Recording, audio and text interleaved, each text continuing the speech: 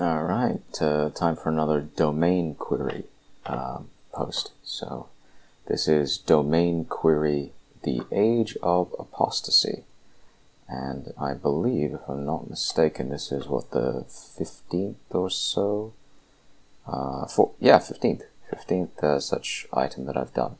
So I got a really interesting question from a reader in my email inbox, domainquery@didacticmind.com. And if you're listening to this and you have questions for me, that's one very good avenue to pursue. Others are, of course, hitting the comment button on SoundCloud or on my site. I got a question from reader H. I'm not going to reveal his or her name. The question was, here's what was written. So, quote, "Forgive me if this is an annoying question you would rather not answer. I understand if that is the case. If you're inclined to answer, I wanted to ask what your thoughts are about apostasy and returning to the faith. I was a Christian 10 years ago, and said that I no longer believed after believing atheist arguments I read about online. Now I see that many of those arguments are unsound, and I feel like our overly hedonistic culture is empty, and I've been lied to. I've wondered if I can return to Christianity, and if God would accept me back. But there's the verse in Hebrews that suggests otherwise, and I feel I may be damned, and there is no hope. Perhaps you can't answer whether or not an apostate can return. I wanted to ask a Christian who really seems to follow the Bible, as I have read Christian websites saying that verse in Hebrews is misinterpreted. As you point out on your blog, though, many modern churches and Christians are unbiblical and twist or ignore Scripture. I don't want to lie to myself, and I must accept the consequences of my choices. But do you think an apostate can return to God, or is that not possible?" First and foremost, I really deeply thank H for sending me this email. It made my day in ways that seem kind of strange, because literally just the night before I received this email, I was on my knees thanking God for rewarding my faith. Because that same night, another reader of mine, a friend of mine, he knows me, he knows who I am in real life. I've been helping him out with just providing some comfort and spiritual help and, fellowship and brotherhood, during a very, very difficult, contentious time in his life with, let's just say, woman troubles. And he wrote in to tell me that he was really inspired by me by what I had written, by what I had said, to start up something on his own, with a friend. And I was praying, and I thanked God for using me in such a way to give hope to other people. And I asked him, basically, just let me lead one back to you, and let me do good things for one person. That's all I'm asking. I know I'm trash. I know I've screwed up. I know I've done terrible mistakes. I know you're very, very angry with me, but just let me lead one back to you. And I'm not saying that's what H wants, because this person was already a Christian once upon a time. I'm not saying this is a fulfillment of that promise. I'm just saying that God has a very, very interesting sense of humor. Using someone as broken and messed up as me to give guidance and hope to other people. So, I wrote back to H at some length. And for context, here's the actual verse that is under discussion. This is Hebrews chapter 6. So, Hebrews chapter 6, verses 1 through 12. Therefore, let us leave the elementary doctrine of Christ and go on to maturity, not laying again a foundation of repentance from dead works and of faith towards God, and of instructions about washings, the laying on of hands, the resurrection of the dead, and eternal judgment. And this we will do if God permits. Here's the key verse, Hebrews chapter 6, verses 4 to 6. For it is impossible, in the case of those who have once been enlightened, who have tasted the heavenly gift, and have shared in the Holy Spirit, and have tasted the goodness of the Word of God, and the powers of the age to come, and then have fallen away, to restore them again to repentance, since they are crucifying once again the Son of God to their own harm, and holding him up to contempt. Continuing through verse 7. For land that has drunk the rain that often falls on it, and produces a crop useful to those for whose sake it is cultivated, receives a blessing from God. But if it bears thorns and thistles, it is worthless and near to being cursed, and its end is to be burned. Okay, the rest of the passage I'll get to later, but the key to dealing with this problem of apostasy lies in this passage. Now, on the surface at least, it seems pretty unequivocal that if you are an apostate, if you have committed apostasy, then you are cursed, you are damned. There is no way back for you. But you have to read a bit deeper. The reading that I use is the English Standard Version. It's my favorite version of the Bible.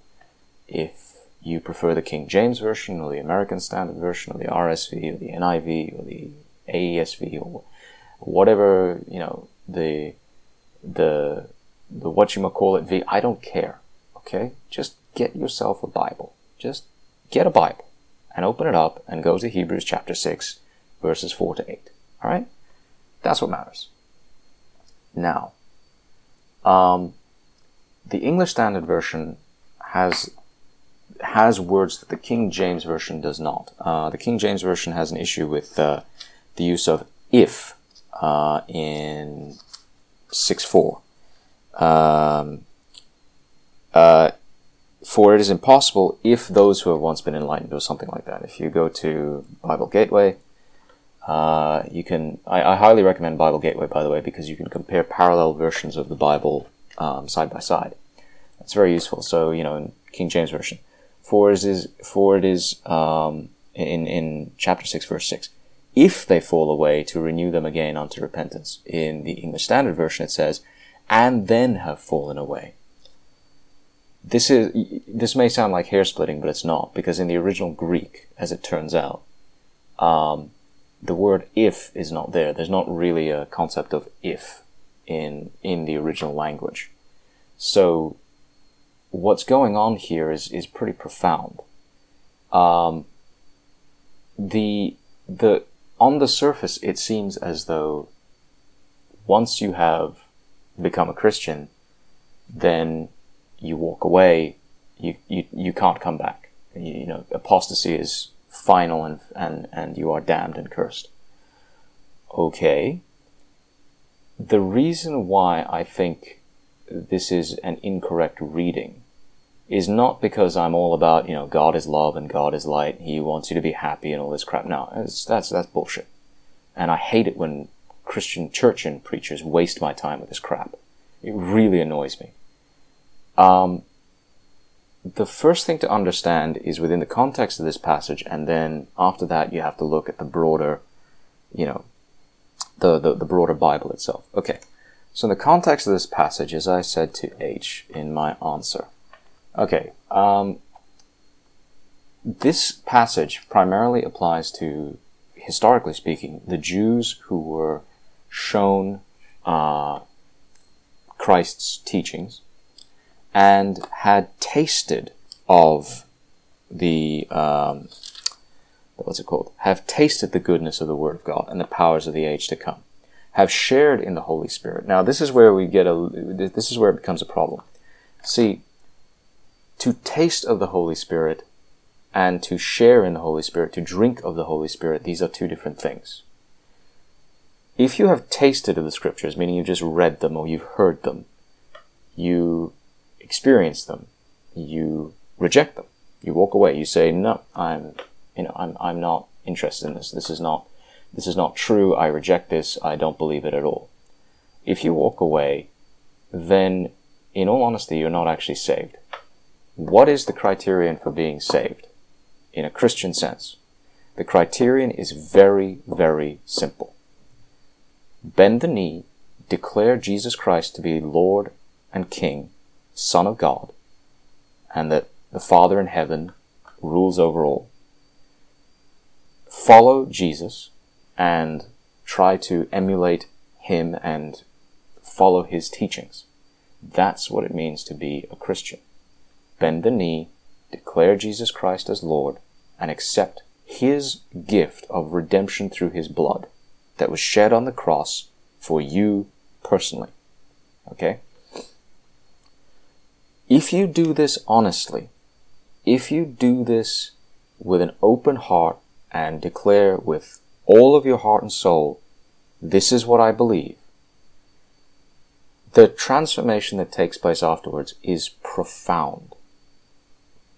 What happens afterwards is that the Holy Spirit enters into you and you become saved in a very real sense. You become dead to the world and alive in the Lord.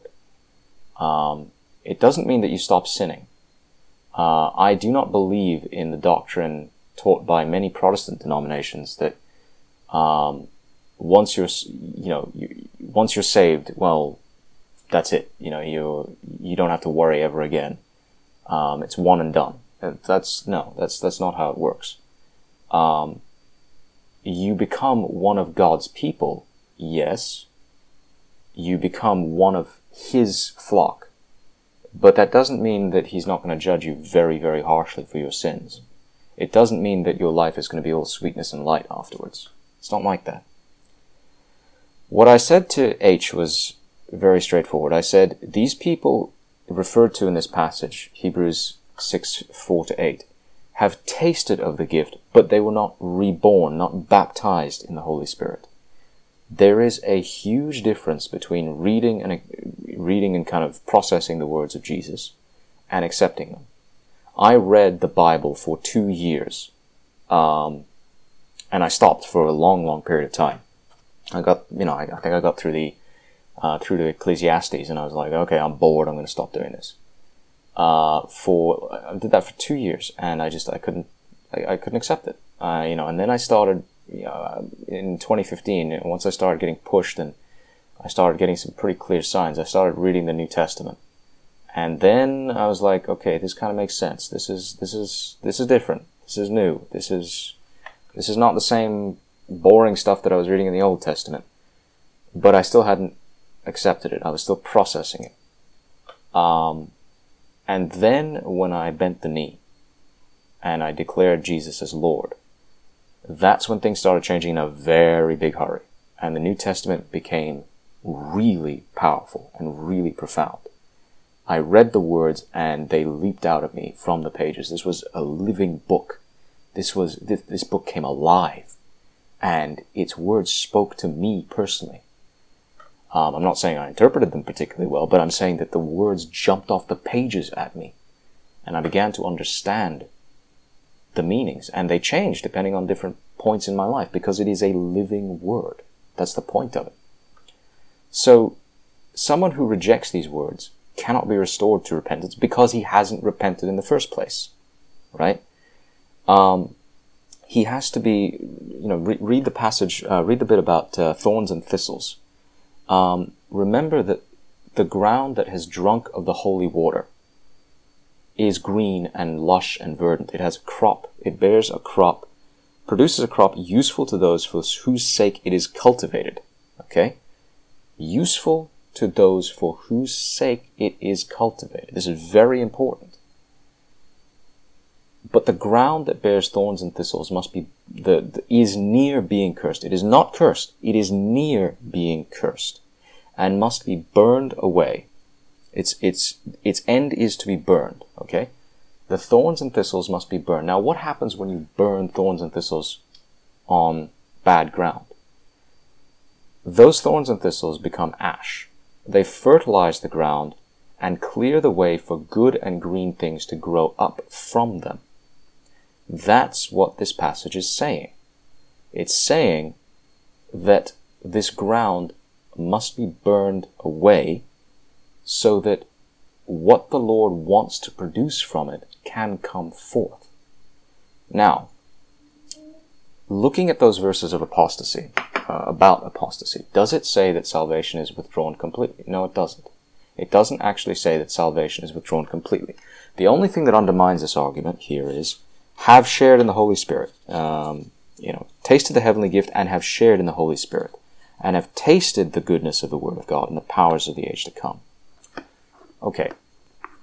This to me indicates that whoever has tasted of the Word and fallen away was never serious about the Word in the first place. And this is the point that I made to H. I said very clearly, true faith comes from feeling the Holy Spirit move you. It comes from feeling the power of the Spirit within you. You cannot deny that power once you have felt it. It is impossible. I felt it. I cannot walk away from it. It doesn't matter what I think about, the fact that we Christians believe in crazy things. Guys, come on. We believe that a man rose from the dead. We believe that a man walked this earth and healed lepers and cured the sick and caused lame men to walk, and with the power of just a thought could make a dead girl rise up again. With the power of a word could bring a dead man back to life and let him walk out of his tomb. This is crazy. It's insane. Why do we believe it? Because that man is also God. And we believe it because we feel the power of the Holy Spirit within us. Once you feel it, you cannot deny it. That's the difference. Once you have felt that force, once you have felt it move you, that's where true faith comes from. And it's unbreakable at that point. You cannot say it's not true because you felt it. Furthermore, as I pointed out in my response in writing, salvation is eternal. Now, does that mean it can just be withdrawn? If the promise is there and you accept it in your heart and in your mind with all your soul, does that mean that it can just be taken away again? No. Come on. Does eternal mean something other than eternal? Really? Seriously? That does not mean that you cannot fall out of favor in the eyes of God. Of course you can. It does not mean that you stop sinning. You constantly sin. It does not mean that you are perfect and unblemished in every way. No. What it means is you do your best to turn away from sin. You are disgusted by sin. You don't want to be part of it anymore. And that's exactly what happens, actually, if you really accept the power of God and the power of Jesus. You really turn away from sin. You don't want to be around it anymore. It does not mean that you will not be judged harshly. The Bible says repeatedly, many, many times, that God will bring His people to stand before Him on the day of judgment, and He will judge each according to their lives and their deeds and their faith. If they have sinned, He will judge them harshly. So He's going to judge all of us very harshly. And it's not going to be fun. It's going to be a very, very painful experience. It's going to be very miserable.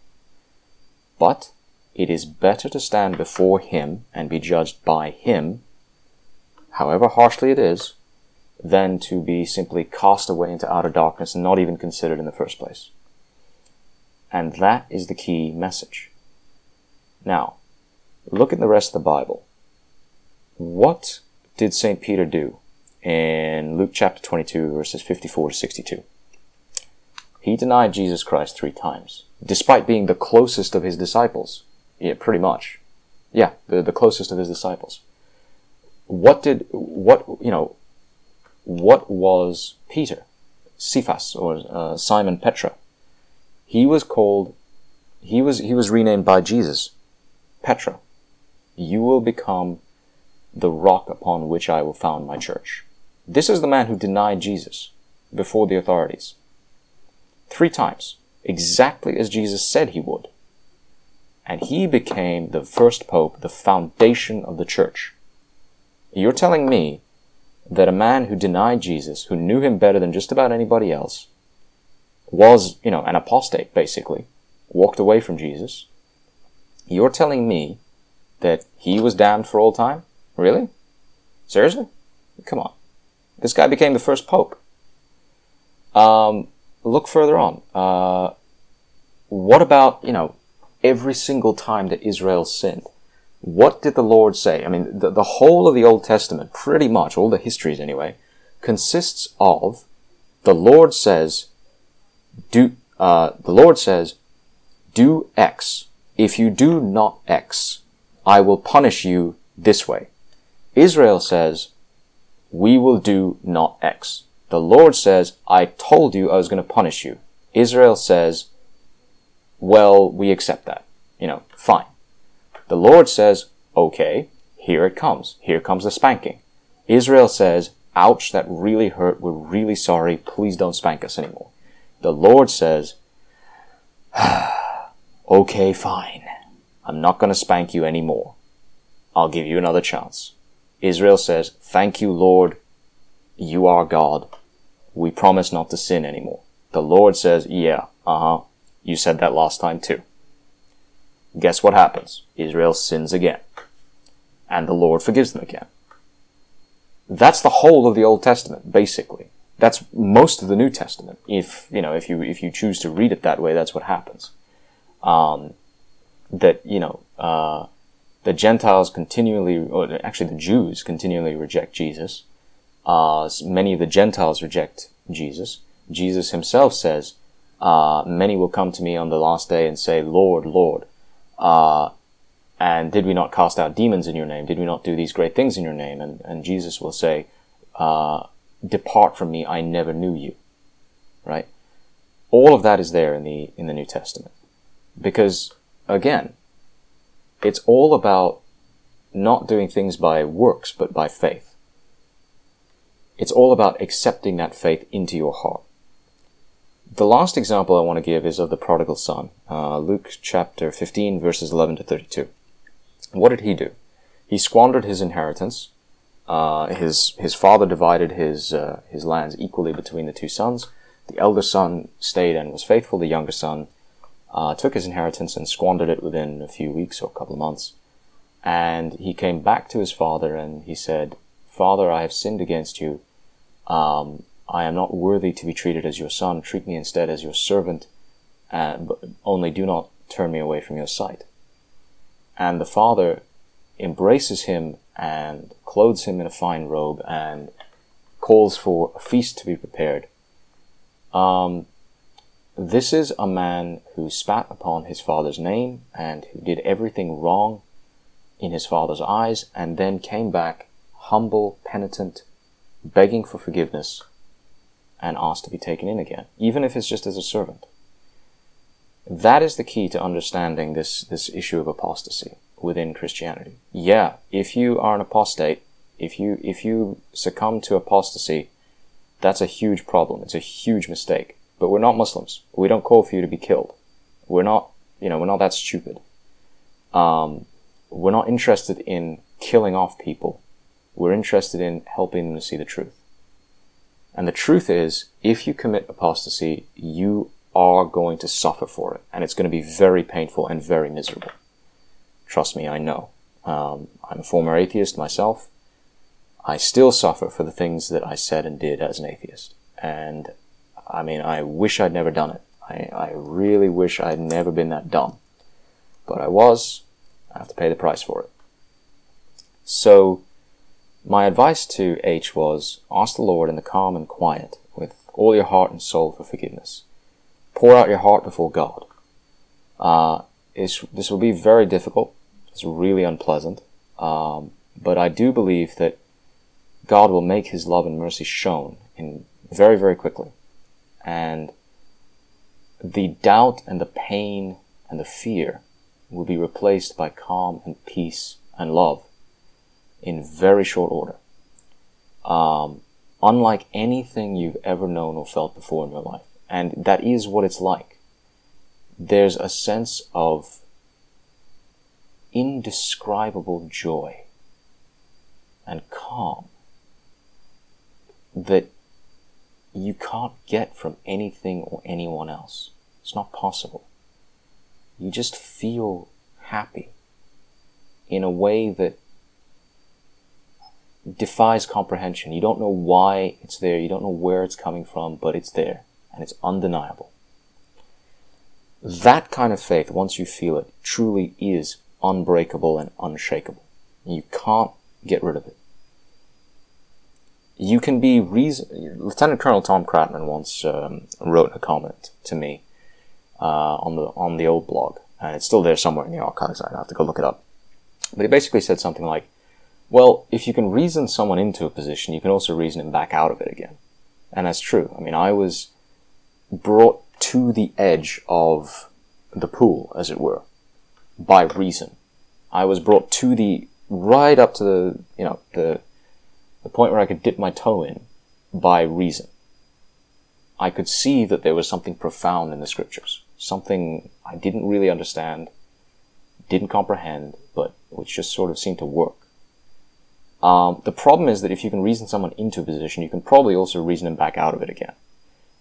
We humans are pretty stupid, and we have problems dealing with logical arguments. We can always twist the logic, we can make bad arguments that sound good, so you can always reason somebody back out again, and that's what atheists do all the time. They have these awful, stupid arguments.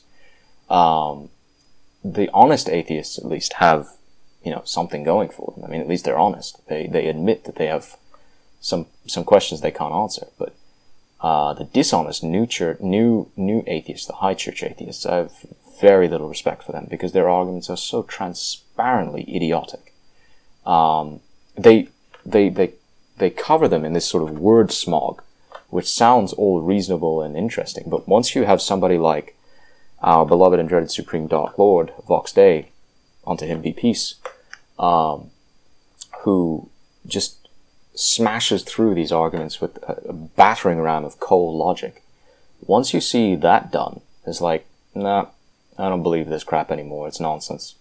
And you can't believe it. It's ridiculous. The arguments that the high church atheists make about how the world came to be, it's garbage. It's just so stupid. The arguments they make against God on the basis of cruelty or evil or sin or this or that, nitpicking on specific things in the Bible, it's like, dude, you don't know what you're talking about. It's so annoying having to listen to them. But the problem is that they sound reasonable, and they sound cool, and they sound interesting. But they're not. They really don't know what they're talking about. So I finished off my letter to H, and I said, take heart and be glad for your tests. You have the chance to know the Lord again, truly know him in ways that you did not at first. Pray to God, ask often for his forgiveness, and most especially forgive the atheists who lied to you. And I will pray for you, and I ask those of you who are listening to pray for H as well. And I said, I hope that what I've written gives you hope and comfort. And really, I sincerely want to thank this reader for writing in to me. I'm not worthy to answer this question. I'm not a good Christian. I'm not a good person. But I'm really glad that someone wrote in to me asking for my help to try to fix this issue, or to address it, not fix it. I mean, you can't fix this. I can't fix it. No human can fix this, is what I'm saying. These are the things which reward your faith. These are the ways in which you see the difficult and painful, soul-wrenching adjustments that you have to make rewarded. This really made my day. So, I I have been shown my purpose in life. My true purpose. It's not to make money. It's not to be famous. It's not to be liked. It's not to have fun. At least not in the ways that the rest of the world defines fun. It's to point people in the right direction. And I am profoundly grateful for all of you, the readers, the listeners who have written into me and asked me for help and inspired me to see this. Really, thank you. I mean, it's a feeling like nothing I've ever seen before in my life, and I am so grateful to all of you for what you've done for me. So, thank you. As always, as I said to H, I said, may the peace and blessings of Jesus Christ be with you. And remember, there is always hope, because this reader felt as though there was no hope. And I said, there is always hope. Do not hesitate to write to me again, should you seek fellowship and answers. And I encourage all of you who are listening, if this is something you're struggling with, go ahead, write to me, because if I don't know the answers, which I probably don't, I'm pretty stupid when it comes to scripture. I probably know somebody who does. There are many far better and more worthy men of my acquaintance who are really good, strong Christians who can point you in the right direction. I know these guys. These are good people, and they can guide you. And I hope that H, if you're listening and you see this podcast, I do hope that someday we'll have a chance to meet in person and to discuss these things either in person or virtually, given the coof, the beer bug, the kung flu, all this bullshit that we're dealing with. Who knows? But hopefully someday we can share these experiences in brotherhood and just work through some of these things together, because this is all about helping each other carry each other's crosses, each other's burdens. And that's what it's all about. So, this one's gone on a bit long, I realize, but I'll try to cut it off here.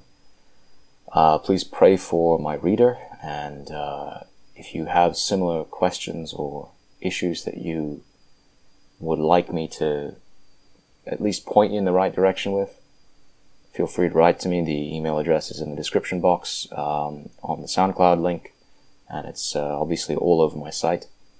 So let me know, and thank you very much for listening. Like, share, comment, and subscribe, as always. If you are not subscribed to the site, make sure that you do. I'll put the link to subscribe in the description box in SoundCloud, and it's all over the site as well. This is Didact, and this has been Domain Query, The Age of Apostasy. And here I am, signing off.